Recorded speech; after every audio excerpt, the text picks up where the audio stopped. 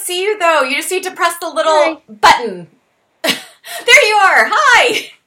Okay. I'm so happy to get to talk with you. Oh, and there's the babies. Can you see him?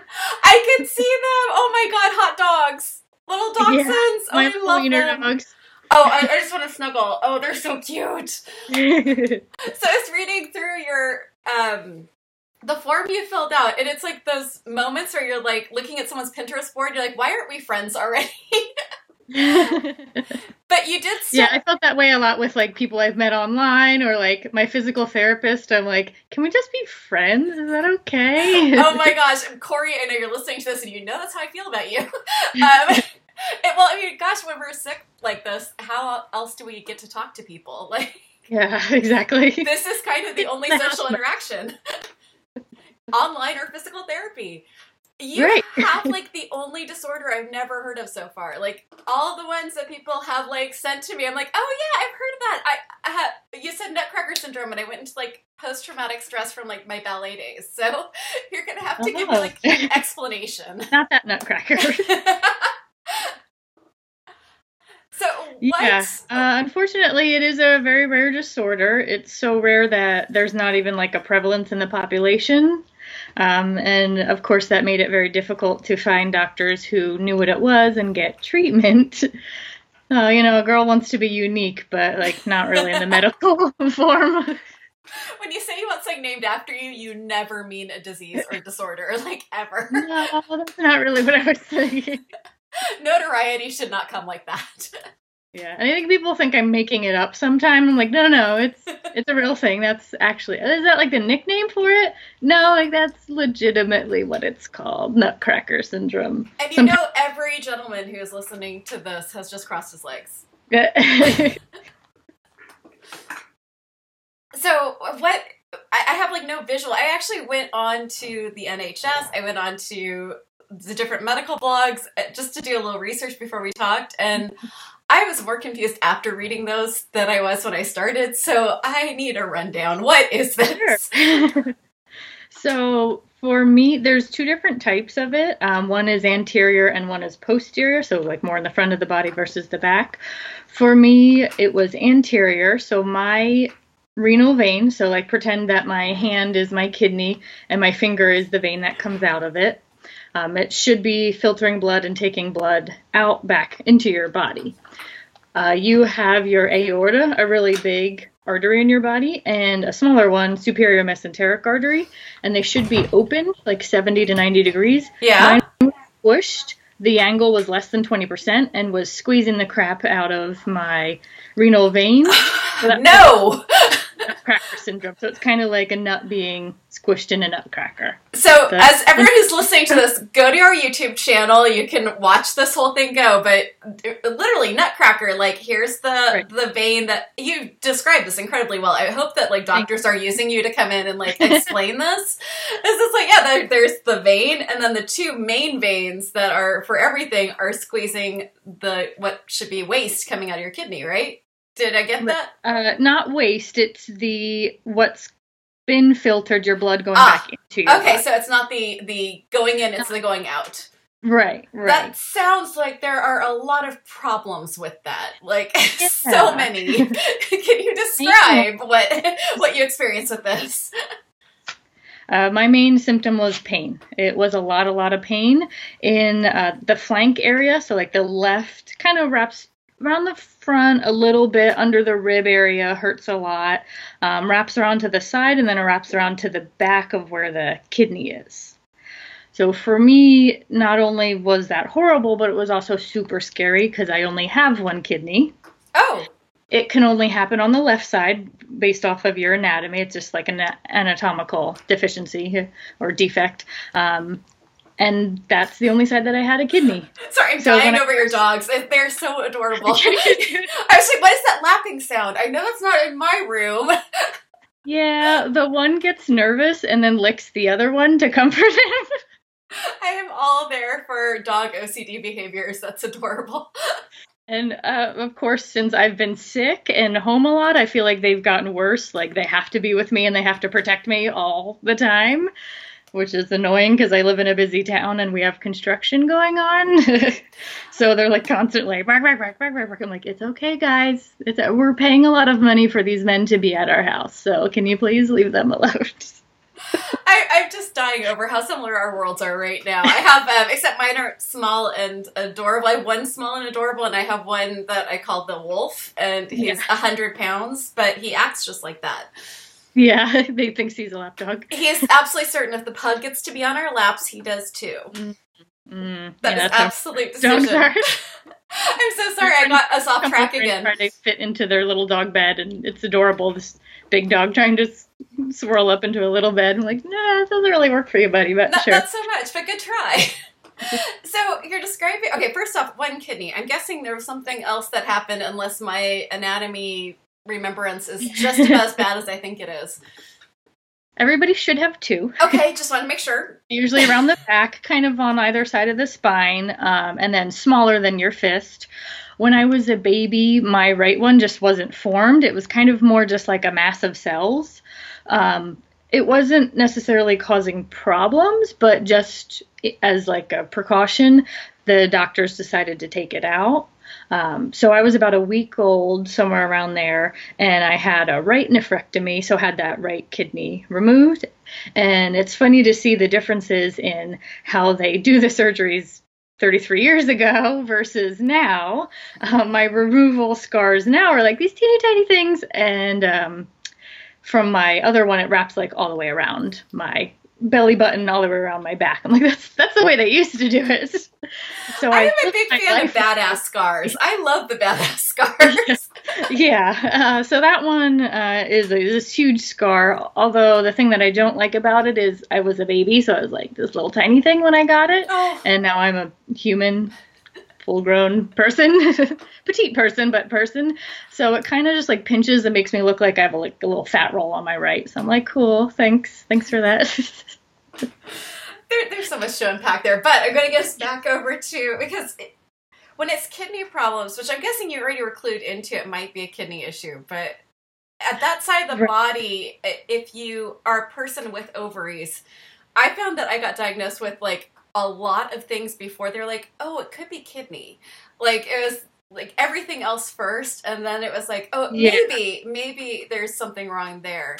Did you have to go through all the different, like, it could be, or were you already clued in? Oh, yeah. This is a kidney problem. Well, with the pain being in that area, my mind immediately went to, oh my God, there's something wrong with my kidney. It's always been very healthy. I've never had any problems with it before. But of course, when you have pain in that area and you already only have one, that was my first thought. So I went to the doctors and they were like, oh, I don't know. And people were like, it could be kidney stones or da-da-da-da. And the kidney function actually came back fine. But we went to an ultrasound and they said, oh, we see a mass on your kidney. And now that was really scary because now I'm like, oh, great, now I have kidney cancer in my only kidney.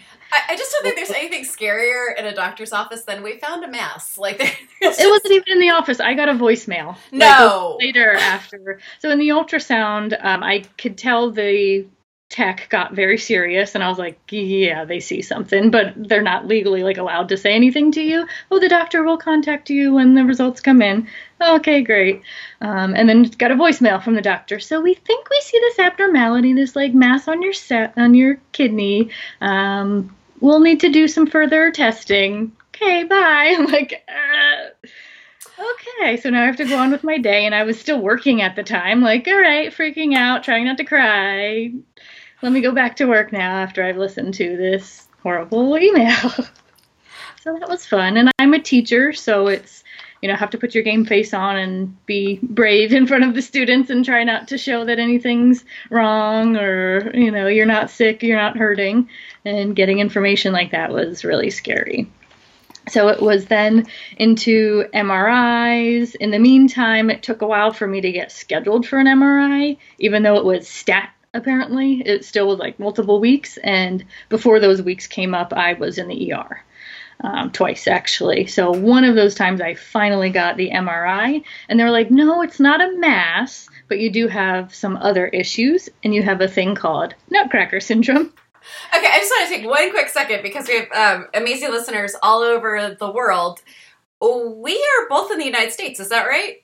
Okay, yeah, just that's one of the big, like, oh my god, we can't do socialized medicine here in this country because you'd have to wait for an MRI. I just want to be clear, we still wait for our MRIs. Like, that is still a thing. We still have to wait months for surgery, months for MRIs. It is not that different here, I promise. Sorry, I just had to, like, put that out there because that's, like, the big question marks. Yeah, for different listeners, right? Yes, I always have to clarify, especially when we talk about, like, co-pays and going bankrupt and like huge costs for hospitals. Like there's other countries where they're like, I don't understand. Wait a minute, bankrupt over a hospital visit? Like these are just things we just have to quickly clear up real fast. Yes, we're both United States. We're both talking about the same healthcare system, and yes, you do wait for a lot of this. Right. And I have the type of stuff. There's a lot of like seriously, please go on our YouTube channel. These dachshunds are so darling. If you're hearing me laugh, I'm not being insensitive, or I really do promise. It's just they're so cute, and they keep like snuggling with each other, and it's like the cute Animal Planet movies, and it's just way too happy while we're talking about kidney dysfunction. Go to our YouTube channel. Put some humor and distraction in, otherwise you'd go crazy with things. Yes. Like that. I feel like we now need to have like Dachshund Hour and Pug Hour on the podcast. Like this needs to be integrated.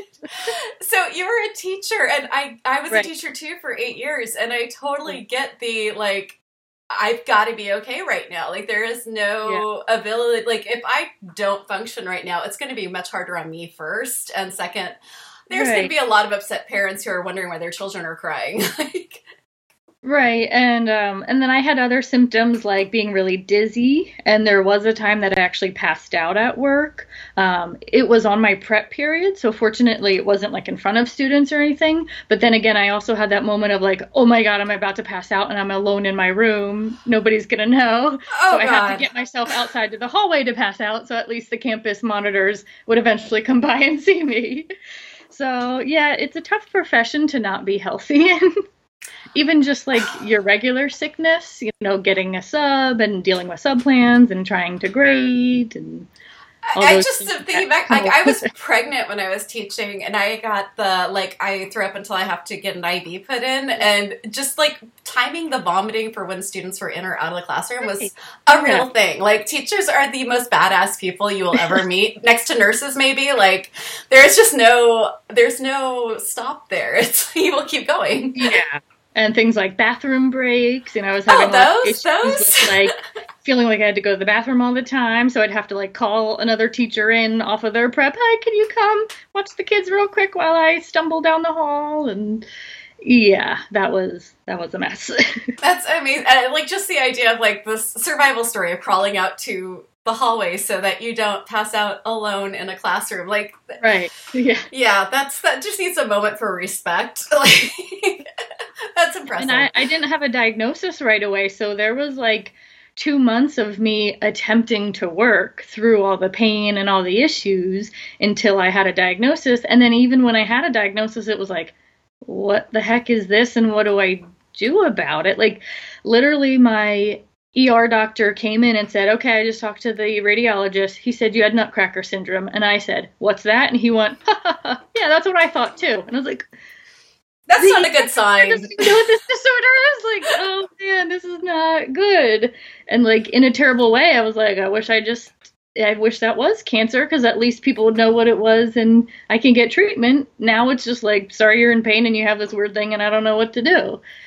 You are not the only person who says, I wish I had cancer. Like, just in that, like, there is a prognosis, there's a definite form of treatment, usually not for every kind of cancer, but like, you at least have, like, if you say, I have cancer, people instantly get the understanding look on their face and then mobilize. Like, you say, I have Nutcracker syndrome, and you probably get a lot of blank looks with open jaws. Like, right.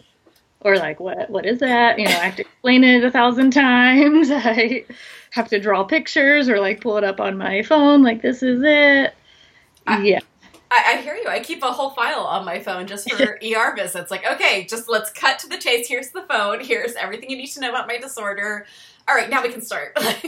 Right, and bopping around from doctor to doctor to doctor to doctor. Oh, you have this symptom? Go to this doctor. Go to that doctor.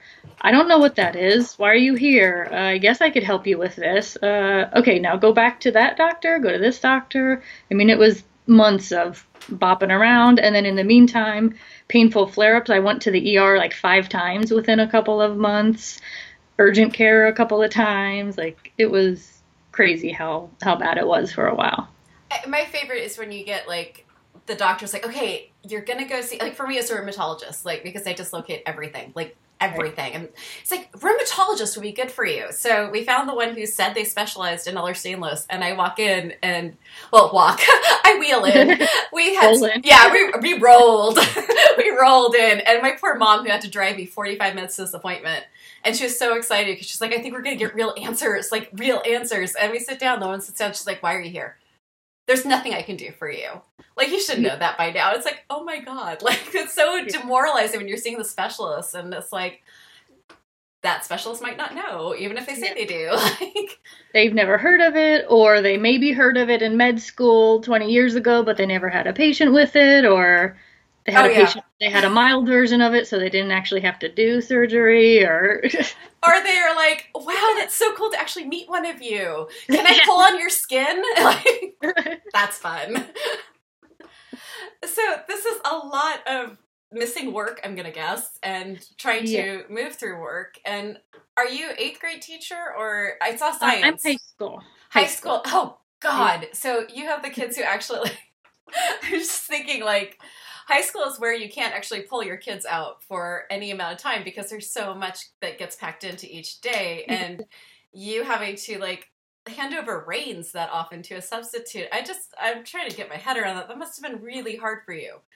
Yeah. When I think back to it, I was actually having symptoms the whole entire last year, but the first half of the year, they were pretty mild. It was things like, I feel really tired lately. Like, why am I so tired? Oh, maybe it's just like, I'm in my 30s now. Maybe that's just getting older. Passing out that one time in the beginning of the year, went to the doctor. People pass out sometimes. You have low blood pressure, chalk it up to this, that, the other thing. Oh, I'm having a low-grade fever a lot. Oh, no, it's not that bad, whatever. So there's all these, like, weird symptoms that I had for months and months and kept working through. And then it was March where it got, like, wham, you can't ignore it. It's horrible pain and nausea. And I lost almost 20 pounds within a few months. All kinds of terrible like GI symptoms and things like that. So that's in the spring was when it got really bad, and it got to the point where I can't ignore it. I feel like I have a pretty high pain tolerance. And through my life, I've like childhoods and stuff, I've been through stuff. So I feel like I've been pretty tough and pretty good at, just kind of putting a smile on your face and getting through. But when it got to the point of my colleagues, like, you're not well, are you? I think we need to call your husband like now and cover your classes in the afternoon, and he's going to take you to the ER. When it got that serious, it was like, oh, yeah, you can tell that I'm that sick. Yeah, I guess I do need to go to the ER at this point.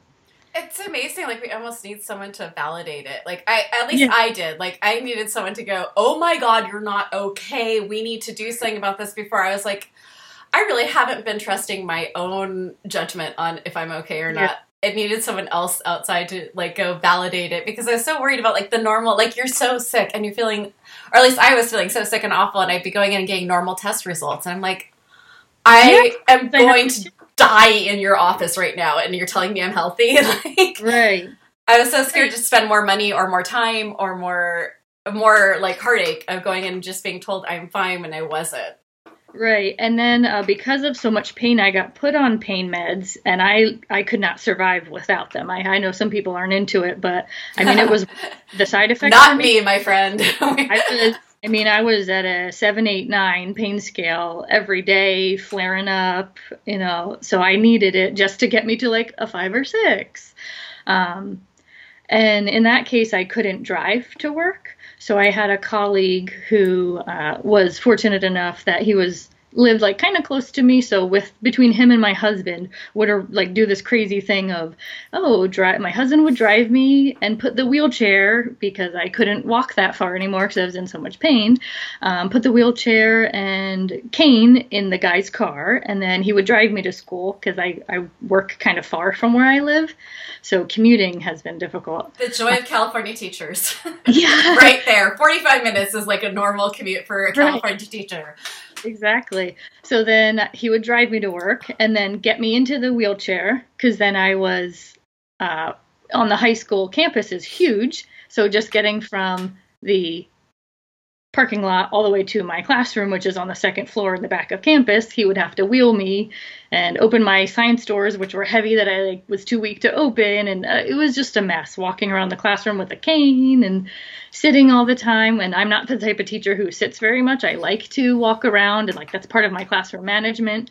But I would have to be like, sorry, kids, like if you have a question, come to my desk. And I'm hurting too much. I'm going to go sit with my heating pad. Give me a minute. I mean, it was ridiculous, the accommodations I was trying to do just to work through, like, what is wrong with me? Do I need to be out? Do I just take a sick day, or is this something more permanent? And how many sick days do you take? Like, exactly. There's only so, like, sorry, again, we're in the United States. There's only so many sick days we get. We don't have unlimited sick days. Just for all of you in France and in Australia and other places that you get actual, like, you're sick, you stay home. Like, even for cancer, teachers will donate their sick days to a teacher who has cancer so they can go get their chemo. Just saying, that's the state of affairs here. I always have to do these little, like, asides. I'm like, really, no, this is a real thing here. Like, I promise, this is what's happening. Okay, so I want to know from you, because it took me forever to admit I needed a cane, and it took me probably about 5 years longer than it should have to say, okay, I need a wheelchair. How did you go about that decision? I think being at the ER so much and like physically not being able to walk down a hall would have to put me in the wheelchair there, or even just to a doctor's visit. He would pull up to the front and get me in the wheelchair, and then he'd go park and then wheel me in. It kind of quickly became that like I could barely even walk 10, 20, 30 feet, that I had to have either someone push me in a wheelchair, or my sister had a cane already, but she was getting a little bit better. So she was like, here, borrow my cane. Oh my gosh. Thank you, sister. I don't mean to laugh. That's chronic illness families. I swear to you. I could be in the wheelchair. My son could start stumbling. It's like, so she knew. Yeah, just, go ahead, take mine. Go first, I'm passing the torch. Absolutely, passing the torch, passing the cane, pass the wheelchair. Yes, I hear it. Because wheelchairs are not an inexpensive thing to decide to buy. Like a cane, you can go to Walgreens, you can spend like $30 on it. I know, because I bought one in Paris. That was when I made that decision, was crying on cobblestones. And when we went to the wheelchair, I was like, that wouldn't be that expensive. Oh my God. It can be. Oh my God. Yes. At first we rented one because I didn't know like how bad I was and like what's the prognosis for this, what's my long term. So I was just trying to use the cane, and then we rented a wheelchair. There's a medical supply near my house, not too far. So my husband helped me get there and rented it for a month. And then after having it for a month was like, I think it's worth it for us to just buy it. Like, how much is it to rent it every month versus if I just buy one straight out? And honestly, a big thing with me getting it were my dogs, who are now finally snuggling down on my lap. We will let the dachshunds snuggle. One of the worst things for me was not being able to go out on walks with my dogs. That was really, really heartbreaking. So I got a wheelchair. I found one on Craigslist. Thank goodness for websites like that nowadays. Thank goodness for online shopping. When you're ill, you can't just go out and shop. You've covered like about 3 of my blog posts in like 5 minutes. This is why I read through it. I'm like, we need to be friends. Yes, friends from afar. Yes. So I found a wheelchair. Somebody was selling it that was motorized and collapsible, because I have a small house, so I didn't really have the room for anything too big. So I found one that was had a battery pack and like a little, almost like a joystick to make it move. Yes. So my husband would have the leashes, so my husband and the dogs would walk in front of me, and then I would use the little joystick and go behind them, so that and it hurt. Like every single bump was like, ow, ow, ow. But at least I can get outside and out of my bed and out of my house and walk with my dogs, which was a really big thing for me. I want someone to start a nonprofit, and maybe someone has, and it's just not my area, of people who will walk your dogs for you if you're sick. It's like, it's the thing that never really gets discussed or thought about, and it's such a big deal. It's like the guilt I feel every time I like wheel past my wolf, and I'm like, yeah, I'm sorry, bud. Like, this is, and I have a motorized. I switched over. I don't know if you guys can see it, but I splurged and got I didn't splurge. My parents splurged. I got the motorized will, because I have to be in this almost all the time now, and it's motorized. I can get around the house. I can get out of bed. I can get to the kitchen without like falling over. And it's such a big expense, but it really does change your life when you can even get outside. Like, right. Yeah, it gets depressing and lonely, like being in your house all day by yourself. So thank goodness I have the dogs, because they've become my lifeline. I talk to them maybe a little too much. My best friends now. Yes, that is a big thing. But when you're like when you talked about cancer, I've talked to other people, and I certainly felt this way myself, where it's like I almost felt jealous of people who are in car accidents, or it's just the lower part of their body, and that's why they're in the wheelchair, because they could count on their upper body. So it's like they got to do all the cool wheelchair tricks. I totally wanted to be the person like at the skate park with my wheelchair, like, but that's just not a possibility. And it also wasn't a definite, like, I should be able to walk to the kitchen. It might hurt really badly. I might be walking on dislocated limbs, but do I really want to spend this much money when I probably could do it with a lot of pain? And then you rent a wheelchair or you use one, and you're like, I'm moving without pain. Like, that might actually be worth the investment. Right. Exactly. I know that's a big one. Unfortunately, I've had treatment and I'm in recovery, so I've gotten to the point where I can walk again, but just not that far. So I haven't used a wheelchair for a few months. Then I moved over to a walker, so I've gotten all the devices, I think. So then I was using a walker for a while. That was another couple months, so I bought one of those. And then now I can get around short areas without anything. Whoa. Look at you. Like around my house, which is a small one-story California house, so I can do that. Like around the block I can do. Anything further, though, I still need at least the cane, because I still get fatigue pretty badly. Wow. So what is your treatment? What is the treatment protocol for Nutcracker syndrome? Right. So after the long haul of diagnosis, and then even after diagnosis, I had a bunch of stuff. I had more MRIs, I had CT scans, x-rays, all kinds of testing. I had to do my own research. When you have a rare disorder, you definitely have to be your own advocate. So even in like horrible pain and nausea, luckily I found a Facebook group with people with my disorder, so I heard some stories from them, got some ideas. There's a few different options. I'm very fortunate that my disorder does have some treatment.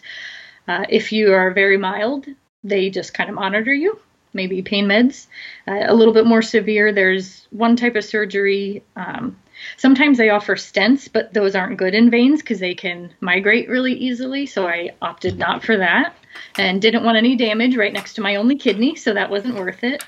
So I opted for the most, considered extreme of the options. So it was hard to find a surgeon who would actually agree to it, because they were like, that's a really big surgery. I don't think we should do that. Let's see what else. I'm like, no. Gave them a little time to do their research. And then finally, they're like, let's do one more scan, which I don't think people who are healthy understand how painful it is and how much of a big deal it is to have to, get a ride, drive in the car where it's just painful, get into the building, lie in positions that are very painful. I mean, some of my MRIs and CT scans, I was just crying and crying and crying during the whole time. A few of them I was nauseous and had to have them pull me out so I could throw up during it. I mean, it was horrible. So eventually we got to, all right, we're going to do one more. It's called a venogram and intravascular ultrasound. We'll see just how bad it is, because I was getting a little bit of mixed results on the MRI versus the CT scan. And then with the venogram and intravascular ultrasound, they can actually take images on the inside and take measurements of your blood flow any other veins that have formed, which are called collateral veins, which I had a bunch, and how bad it was. So my renal vein was compressed more than 75%. So very little blood flow was getting through. So my body had created what are called collateral veins, and there were a whole bunch of them, like tree branches wrapping around my spine. So that's why I was having so much back pain, including some of my pain felt like somebody was pouring acid through my veins. So that was a really fun one. I'm just thinking fairy tales are not imaginative enough. Like when they talk about like the girl who turns into a tree or so, it's like the body does way crueler things than people have ever imagined in stories or myths. But it's incredible that my body had adapted because my blood wasn't really getting through my kidney. So fortunately, thank goodness, my kidney function has been fine. But I just had this whole conglomerate of other veins forming around to be able to flow the blood. I was also getting a lot of pelvic congestion because there was a lot of backflow into like the ovarian veins and things like that. So finally, with those scans, I went into my second opinion vascular surgeon because the first one was nope. So when we got the results, she came in and said, "Thank you for being so persistent and doing your research. You were right." And I just started crying. Oh my God, I'm almost crying for you. You believe me, and you're saying that I'm right. And she said, "Yeah, you do need a referral for this treatment called kidney auto transplant. We can't do it here at my insurance that I had, and we need to get you a referral now." And I just was like crying and crying and crying. And she's like, "Are you scared for the surgery?" I'm like, "I'm relieved that you believe me and that it is obvious that it's that bad. And I'm finally getting recognition that, yeah, you need to be on the path for this surgery." I mean, you just described every chronic illness happily ever after right there. It's like an actual doctor who can do something and help you just said they believed you and there's something they're going to do to help. Like, you know, that's the Prince Charming and the swelling. She couldn't physically help me, but she was humble enough to say, "I can't help you, but I will refer you." And that's doing something. That's actually someone who's like, right here, there's a point now. Yeah. So I had this surgery. So yay, I'm excited for this terrible, awful surgery.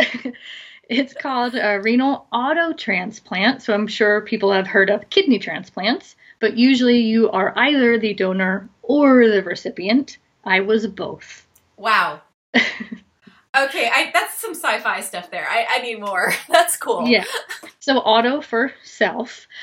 So the option was to remove my kidney, a healthy portion of the vein and artery. Some of it was just not usable, but the portions that were healthy they could take. And then they reimplanted it. It's now in my pelvis on the right side. They reattached that healthy portion of the artery and vein. They shortened the ureter because now the kidney's not as high up and reattach it to the bladder. And everything, all my anatomy is now in my right pelvis. Okay. Yeah. You are unique and special and very cool. Wow. If I was ever to get a scan, you would see no kidneys in this spot that kidneys should be. See, I would be so tempted if I went in and I got an intern just to not say anything. Just wait. I know. I've thought about that. Like, I need a kidney scan and just be like, what? Where is it? She has none. I am that mean of a person and I get that bored in hospitals. I would have to have a little fun with that. So what is your prognosis now? You've had the surgery. Is there anything next? Is there an idea of what the recovery will look like? So I'm about 5 months out. Surgery was very, very, very painful. Recovery has been awful. I wound up having a little bit of complications, so I was in the ICU for 2 days, which was not expected. Then I was in the hospital floor, transplant floor, for another 7 days, so 9 days total. And at home, I had to have my mom. She flew out. She's a nurse, luckily, but she's still working. Nice. So she had to take some FMLA time, the Family Medical Leave Act, and she had to take about 3 weeks off so she could be with me. My husband had to take time off. He's a teacher too. So beginning of the school year, September, he had to take time off as well. They were taking turns. One would stay with me in the hospital and one would go home with the dogs. So they were like kind of traded on and off. And then my mom was there for a few more weeks at home. It was awful. Like I could barely move. I was in so much pain. I was so constipated. So my first part of my surgery is kind of like two surgeries in one. I had laparoscopic kidney removal. So I had all like the pressure and the pain from all the air that they add in during the laparoscopic portion. And then putting the kidney back in was open surgery. So I have 3 like about 1-inch incision marks in my left side abdomen, and then from my belly button down to kind of the pubic area, about a 4.5 inch scar. That's where they put the kidney back in. So I was just in all kinds of abdominal pain. They had to, move organs around to get to stuff. So everything is still just like taking its time settling back in. My back and my neck are just a wreck. So the first month or so was just horrible. Like I would never wish that pain on even my worst enemy. So slowly getting back into things. About 2 months in, I was able to start going back to physical therapy. So very gentle exercises. I can go on walks, as much as possible. I'm supposed to walk and rebuild my muscles. I have exercises I do at home, and then a couple times a month I go in. Fortunately, my insurance did approve me for acupuncture. So I've been able to go in and get acupuncture, a little bit of relief there, and they do cupping while I'm in there. So for especially my back and my neck muscles, that really helps release it. I'm definitely doing a lot better and have a lot more energy, but I still get really tired easily. Still need to take a lot of rest breaks. And next month, so at month 6, I'm going back to work. Oh my goodness, congratulations. So thank you, but I'm so scared. I can imagine. I think that's one of the biggest myths about chronic illness is like, one of the first things I always heard was like, oh, you get to like not work, you're on disability, you get time off. And it was like this jaw-dropping moment for me where it's like, I understand you might want a vacation, but I would do almost... This is not a holiday. I would do almost anything to work. I mean, right. I miss working so bad I started a podcast. Like, I would love to work again. I would love to, if I couldn't be a photographer, if I could just be in my wheelchair all the time, I would love to go back to teaching if that was possible. Like, those of us who are on disability, most of us would love an opportunity to go back to work. I just want to put that out there as a real clarification. And I was trying so hard doing crazy things just to try to work for 2 more months than I should have been. It took a neurologist going, oh my God, you're trying to work right now? No, you're not. And she went over to her computer at the appointment and said, here's your medical note. You're off for the rest of the year. And I was like, what? Oh God. Nope, I have to work. I have students, I don't just have an office job where I can call in. Like, no, I have subs. And it was very difficult, and teaching is very demanding, very, it takes a lot of energy. So, next month I'm going to be jumping back into it. Are you going back full or part-time? Yeah, we were trying to work out part-time, but logistically and health insurance-wise, I hear ya. It's not working, so it has to be full-time. Yeah, again, for those of us in our international audience, the only way most of us can get insurance is either to be married to someone who has insurance, or that we have to work 40 hours a week for a company with more than 35 people, and then they are supposed to provide that insurance. That's the only way we can get insurance. Just want to put that out there as a little fact check for everyone. Right. Wow. And I not only get insurance for myself, but it's also for my husband. Yeah. So if I can't get it, then both of us are out of insurance. Yeah, and just another little thing to put out there, because we've started a big discussion in this country about the ACA and about whether we could do socialized medicine when there was the new Green Deal brought up, and there was a lot of numbers thrown around. And I think a lot of people got confused because they saw how many trillions of dollars it would cost for everyone to have medical care. And those numbers, I want to be really clear, were made from what Americans are charged in hospitals. And I think anyone in Canada or in England, even if you didn't have any care and you went into a hospital, what an MRI would cost you is probably about, I'm going to guess it's less than $1,000, where I personally was charged $15,000 for my MRI. So, yeah, so it's like when we're getting these numbers of how much it costs for Americans to have this, I know there's a lot of discussion that needs to happen. I'm not advocating anything except I want everyone to be able to live without the idea that they need to to somehow earn the ability to have medication. But Right. I am saying that if we're going to have a discussion, we should have real numbers, and those should be numbers that everyone actually pays, not what Americans are not able to bargain. That's just my soapbox for the minute. I swear I'm getting off of it right now, because I want to find out from you. You've spent a lot of time in bed. You've spent a lot of time in hospitals. How did you stay sane? Give us some good tips on how you stay sane in a hospital and life horizontal, and not in the fun way. Well, a big thing when I'm home is my dogs. So having them near me, and I swear they know when I'm having a worse day than others. Like the other day, I've for the most part, I've been getting better, but I still have kind of the like level 3-4 pain. And the other day it flared up pretty badly. It kind of felt like I was getting stabbed in my kidney area now. And they came right over and laid right on that spot, and like put pressure on that spot. I had my heating pad on, and they like pressure. I'm like, how do you know? But I swear they're a lot more snuggly and know where to go when I'm in pain. So dogs were a big help. Yes. Not feeling as lonely. I've watched most of Netflix. You know us chronic illness spoonies. If you go, have you seen? Yes, all of it twice. Netflix. Any favorite shows like that you would like to recommend for people just getting into the spoonie lifestyle? I tend to go for more of like crime shows or dark shows or things like that. So I love me some Criminal Minds. I say that Shamar Moore is my boyfriend, so and my husband's cool with it. That's my free pass. So Criminal Minds, I've rewatched that I think twice now.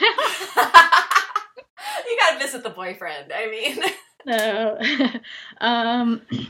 more recent shows. Russian Doll was really cool. Oh my god. I have to rewatch that now. I watched that all the way through in one day.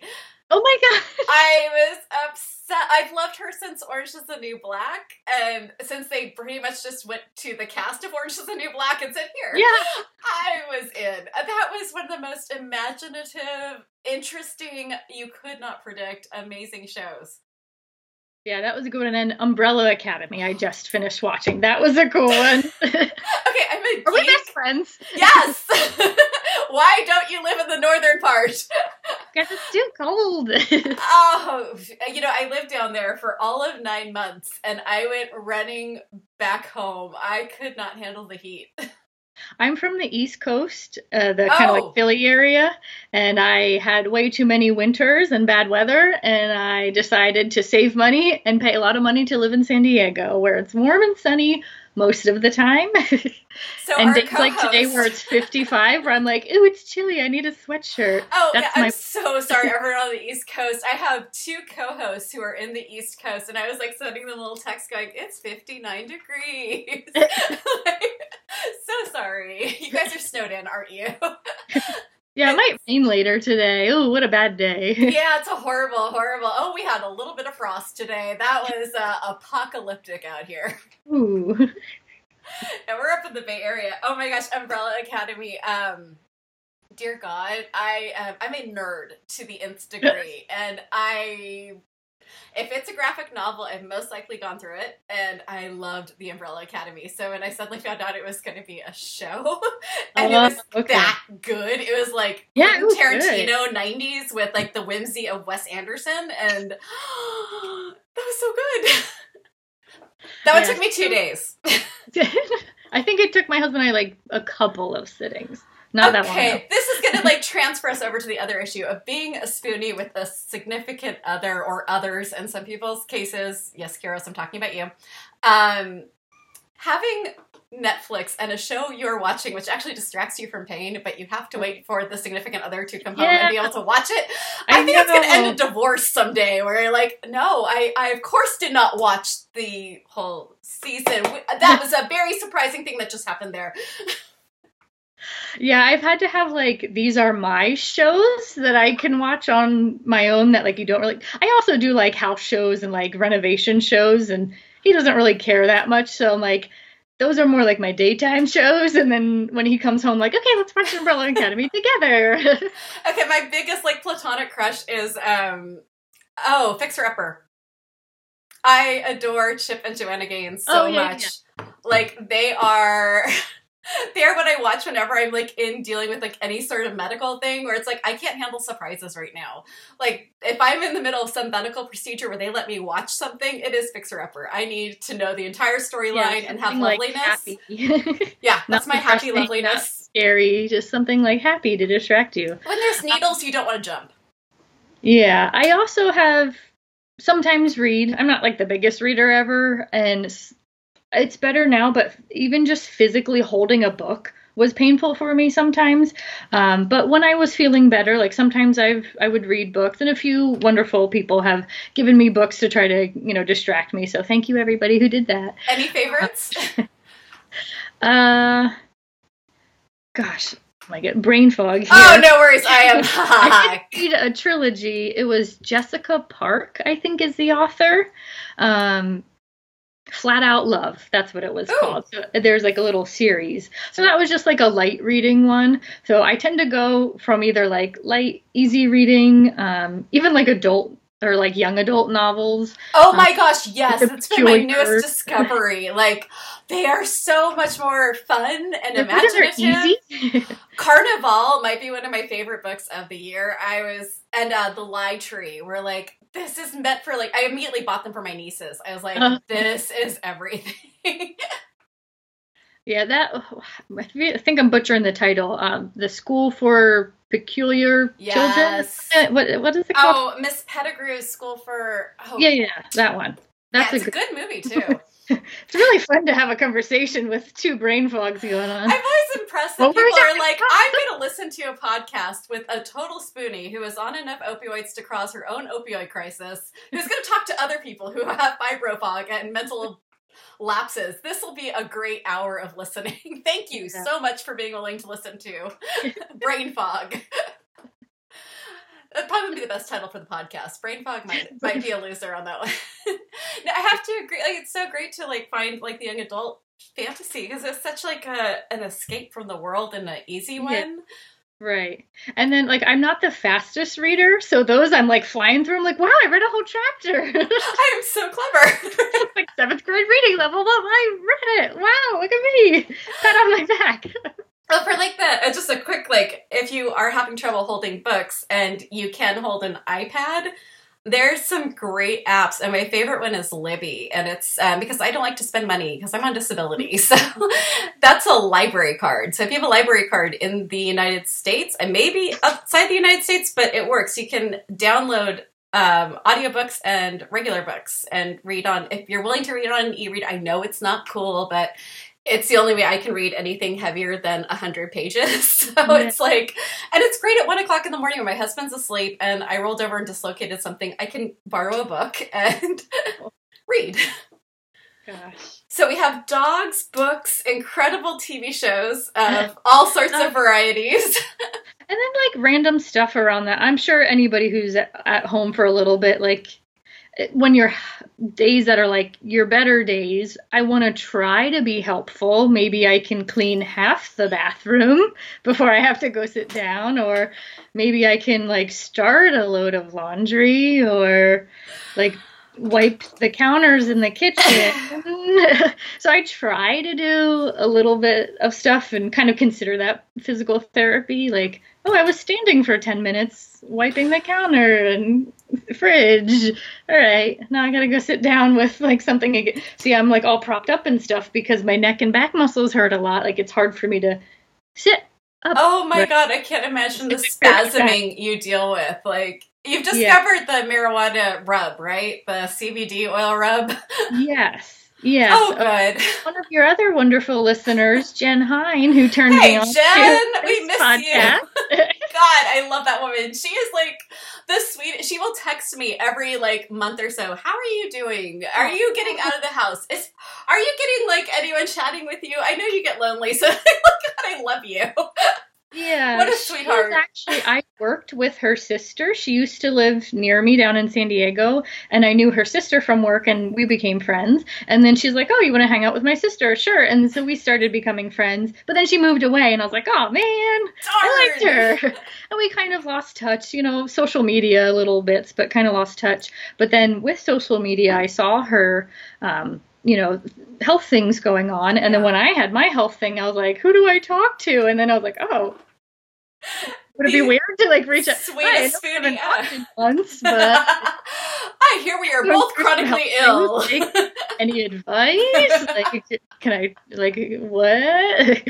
Just somebody to cry to. And, don't get me wrong, my family and friends are wonderful, but for those of them who have never been through anything, like, all they can do is like, I'm sorry, that sucks. How can I help? But they don't really understand. So she's been a really good help of someone who, like, oh, you actually understand the emotions that I'm going through. And even though her disorder is different than mine, you still understand the pain and the doctor's appointments and having to stop working and all those things. So being able to have people like that and support groups online have been a big help as well. I don't know about you, but it sometimes helps having someone who's like a step removed, because like, or even some people in my life, like my father, who knows chronic pain very well, I get the sense of I'm breaking his heart and upsetting him when I'm telling him how much pain I'm in. Or if I'm talking to like someone who's a friend or like someone online, I feel like I can really open up without worrying about their feelings about, and making them feel okay with my pain. Like I don't have that responsibility if it's someone who's not like my immediate circle. Yeah, and having to explain it all the time. Oh, like, God. Everything that's hard is like, your everyday friends, oh, do you guys want to come out to dinner with us? And it's like, I'll let you know that day how I'm feeling. If it's a better day, and not even that day, like the hour before. I usually do better in the morning, so I'm glad we're doing this in the morning. I usually That's why we do this in the morning. Energy in the mornings, and then by afternoon, I'm like, ugh. It's like, do I even have spoons for the conversation? Like, maybe on the weekend we can go to brunch. Yes. That's a 5-minute drive, or even my husband has gotten to the point where he's not, at least he doesn't tell me he's mad or upset about this, but he knows when he gets home and I am like focused on the computer screen and there's like dead focus. It's because I can't even have the spoons to have a conversation. And he just like gives me a kiss and like, do you need anything? Just thumbs up or thumbs down. You're like so sweet. We've gotten to this like point of like, it's not an insult anymore. It's like, I don't have spoons for a conversation. Like that's beyond me right now. I can't even explain to you what's wrong. Yeah. I mean, I don't think people understand like just socializing is tiring. Oh God. And they're like, well, all we're doing is like sitting at the table hanging out. Like, yeah, but sitting up straight with my legs down, that's actually having your knees like bent at a 90 degrees is very painful because my kidney is right there and everything's recovering. So like just sitting up straight and, if I don't have a back, having to sit up, like that's exercise for me with muscles that are a wreck right now. So that's tiring and I'm going to be exhausted. I mean, even just a little while ago, we had friends over and it was very nice to see everybody, but I was exhausted that night. And the whole next day I was in so much pain and so exhausted that my husband and I had plans for that night and I had to cancel on him and tell him to take another friend because I couldn't go. I couldn't get out of bed. My heating pad is also my best friend. It's always right with me. I'm getting a little sore, so I'm going to turn it on now. Please do. And if you have to stop, let me know. I would be the last person to be offended. But no, it's okay. You do know a Spoonie's bedside table. If beside their bed there is water for pills, a pharmacy, and a heating pad. Oh, I have the 44 ounce one because I can't actually get out to get water anymore, and my daughter homeschools on the other side of the house, so yelling for I feel like so right, I feel like so Victorian novel where my poor daughter is like, "Mother, do you need something?" God, poor kid. But yeah, I think every Spoonie has their heating pad beside them. But explaining to healthy people why you have to cancel 5 minutes before, it's like your real friends so fast. When I have a friend who's got their birthday camping trip, and she made these plans 3 months ago with me, where I was like, remember, I might cancel as you drive up to my house. That might be with a dog. I have giant 100-pound wolf who will decide, I really don't want you to leave today. And he goes sliding into my legs, which with Ehlers-Danlos means 4 dislocations minimum. So just understand that part of it. And I was like, yep, I went to physical therapy yesterday. She's like, I don't even want you out of bed for the week. So it was rib dislocation, femur, tibia. So it's nope, I have to cancel this, going out with my friend for her birthday. And there's just big plans. There's weddings you will miss. There are funerals you will miss. Right. There are big events that you just can't get to. It's like trying to explain that when they're like, but I saw on Facebook you went out yesterday. And you're like, aha. You're like, yeah, yes. So I'm wiped out. That's why I can't move today. I did a thing yesterday, so no. No, it's like if you're, you know, like you and I probably don't look like people that would go, oh my gosh, get that person a chair immediately. And when you go out without like your props of your cane, your walker, or your wheelchair, and you walk into a restaurant where it's like, I have to sit down now because I don't have my stuff with me. And they're just looking at like, what? Why can't you sit in the bar where we have seating? It's like, because it's a bar stool. Tall stools with no back. Okay. That should be fine. Why? Why would that be a problem? Core muscles, activate. So it's just wild. Yeah. Like, it's almost like I feel like I should absolutely have something with me no matter. Well, now it's not even an option. I have to be in a wheelchair. But before I would be like, I could probably get by without my canes. I'm only going like 5 steps in, 5 steps out. But just to make sure that, you know, no one like, it's also a safety issue keeping people like at a distance. Like, don't knock me over. Like, don't bump into me. You bump into me, my shoulder's going to dislocate. It's like literally and figuratively, it's a crutch. Right? It almost makes you miss the days of the bustle and the hoop skirt where you're like, I want personal space right now. Right. And I find myself, I don't need a cane and stuff as much, like you're saying, especially if it's a short distance. But sometimes I'm like, no, I want to have it so people see there's something wrong.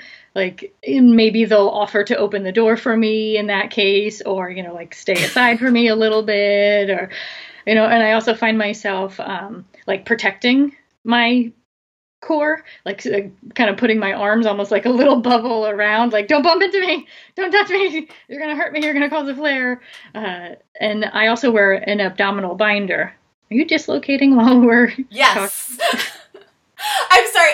There's been comments on the website that crack me up, and it's not for a rude reason, but people are like, you're laughing, and she just said something horrible. What kind of horrible human are you? I'm like, laughing is my pain reflex. So, yes, you can tell me your mother just died, and if I dislocate when you said that, I will laugh, because it is my way of covering it up. It's so I don't scream, which all of you who have said my laughing annoys you, believe me, my screaming will annoy you so much more. So, please deal with the shrieky laughter. I'm doing my best. But yes, totally dislocating my shoulder. Everybody needs a coping mechanism. We all need to cope, don't we? Yes, that was the second one through the podcast. So doing great right now. Earlier, and I was like, uh-oh. Yeah, that's it. Yeah, you should see Kyrus comes over and does these with me, and he's like, his eyes, he'll watch the tibia come right out. He's like, do we stop? No, we're finishing this. It's a point of pride now. This is going to end as it was supposed to end. Yes, sorry, off track. Yeah, well, it's just like daily life struggle. I don't think people understand how much you have to think about. Okay, my friend has a party this weekend. I want to try to get there. Okay, I need to take my meds. I need to rest. I need to do this. For me, clothing has been really hard. Oh my God. I wear like most of my clothes, anything in the whole abdominal, stomach, lower leg, upper leg area. I'm thinking you're going to go Sister Wives with like the big smock things. And when it was warm, it was just dresses because I couldn't have anything with like a waistband or buttons or zipper. Then it got cold. I'm like, crap, what do I do? So I bought maternity pants. I had a very kind friend offer me maternity pants to try, and then I bought 2 more because they have a nice big stretchy band. So when I'm by the end of the night, I get pretty swollen and I look like I'm 5 or 6 months pregnant. So maternity pants when it's cold, or just like pants that are too big for me. So the waistband's really loose, and very soft shirts, loose stuff. Everyone forgets like the wheelchair changes what you can wear too. Yeah. It's like, you don't want to be in a short skirt in a wheelchair. That is a show and a half. I mean, Paris Hilton, eat your heart out. Because maybe you do. Looking for a date or something. I was going with like you wear jeans and like your jeans are like halfway down your hips by the time your day is done, or like your skirt gets like wrapped up. I pretty much feel after having 2 children, like the upper thigh area is not something I am overjoyed to have on display. So short skirts have not been a part of my wardrobe for about as long as you could probably imagine. That was even there in my head, but like it's just amazing how like if you're wearing like even yoga pants in a wheelchair, they just keep like coming off. That's true. Yeah. I mean, then like everything is just tough. You really have to think about it. And then thinking about everything is tiring. So you're wasting your spoons being like, all right, I got to go out. I have like a pretty big purse. I'm not a mom, but I look like a mom. Do I have my water with me? Because my meds make me thirsty and I get dizzy. Okay, I have a snack with me because I might pass out if my blood pressure gets too low, which it does a lot. Do I have my meds with me? Okay, I need them at 2. Or yeah, I'm going to be out. Let me take my whole grandma pill thing. Oh my God. Effort. I mean, just like planning around your medication is like, requires at least 50 spoons of like tactical planning of, okay, I'm going to take this, which will make me sleepy. So I need to eat something with it. And I need to plan the rest of my night around, does anyone need me to actually concentrate? And there is so much planning around that. It's unreal. Oh my gosh, we've been at an hour and you poor thing, you've been like sitting up and I'm so impressed with you. And you're on my side table. I have this like cool swivel side table. Something I feel bad about is like how much money I've spent with all my devices to help, but this has been a really, really good one, little like swivelly side table thing. So I was able to just sit against my my bed here. If you have a link for that side table, send it on over. And if you want to come back on and discuss guilt and money as a as a panel discussion, please send me an email after this and we will schedule a I definitely discussion will. Because God, that's a huge thing. Like the amount of money we spend on meds, on doctor's appointments, and then on like bracing. I think I spent at least $1,000 on braces that don't work. It's finding stuff that I think I have every type of heating pad possible because for me heat helps my pain, not cold heat. So I have like every type of heating pad in different rooms. Oh, if I'm sitting on the couch, I have that heating pad, and I have this heating pad in my bed. And I have a travel heating pad in case we're in the car. Oh my gosh! Tables, walkers, wheelchairs. I mean, you name it. The stuff that I've spent a whole month's paycheck worth on devices just to be comfortable, quote unquote. Well, on the blog, I just did an article because my physical therapist has a thing called an H-wave, and it would short circuit my pain. And I mean, a femur dislocation, it would short circuit the pain. It would stop without any meds. I just wouldn't feel the pain. And I'm like, this magic must be mine. And that magic cost $2,000. So I just spent $2,000 on this, which was like a lot of scrambling and transferring money around so that I could have this. But it's amazing what you have to spend like tremendous amounts of money on to, get through your day. It's crazy. Yeah. So we will do a panel on this. And I would love that. Thank you so much for coming on the podcast. I'm so happy to get to chat with you for this time. Yeah, it's been really fun. This has been a blast. I really appreciate it. Everyone, if you want to do something really nice for the podcast, head over to Apple Podcasts, still the nicest place to do this. Give us stars, say nice things about us. If you're going to say mean things, remember, I am kind of a person. I do have 2 feelings left. Don't step on them. At least do it constructively. Be nice. Please share this episode. I mean, we're talking about a rare disorder, which is like, needs some serious focus on, and kidney issues definitely need a lot of focus. So please share this with friends, families, support groups. That'd be super helpful. Have a great week and be kind, be gentle, and be a badass.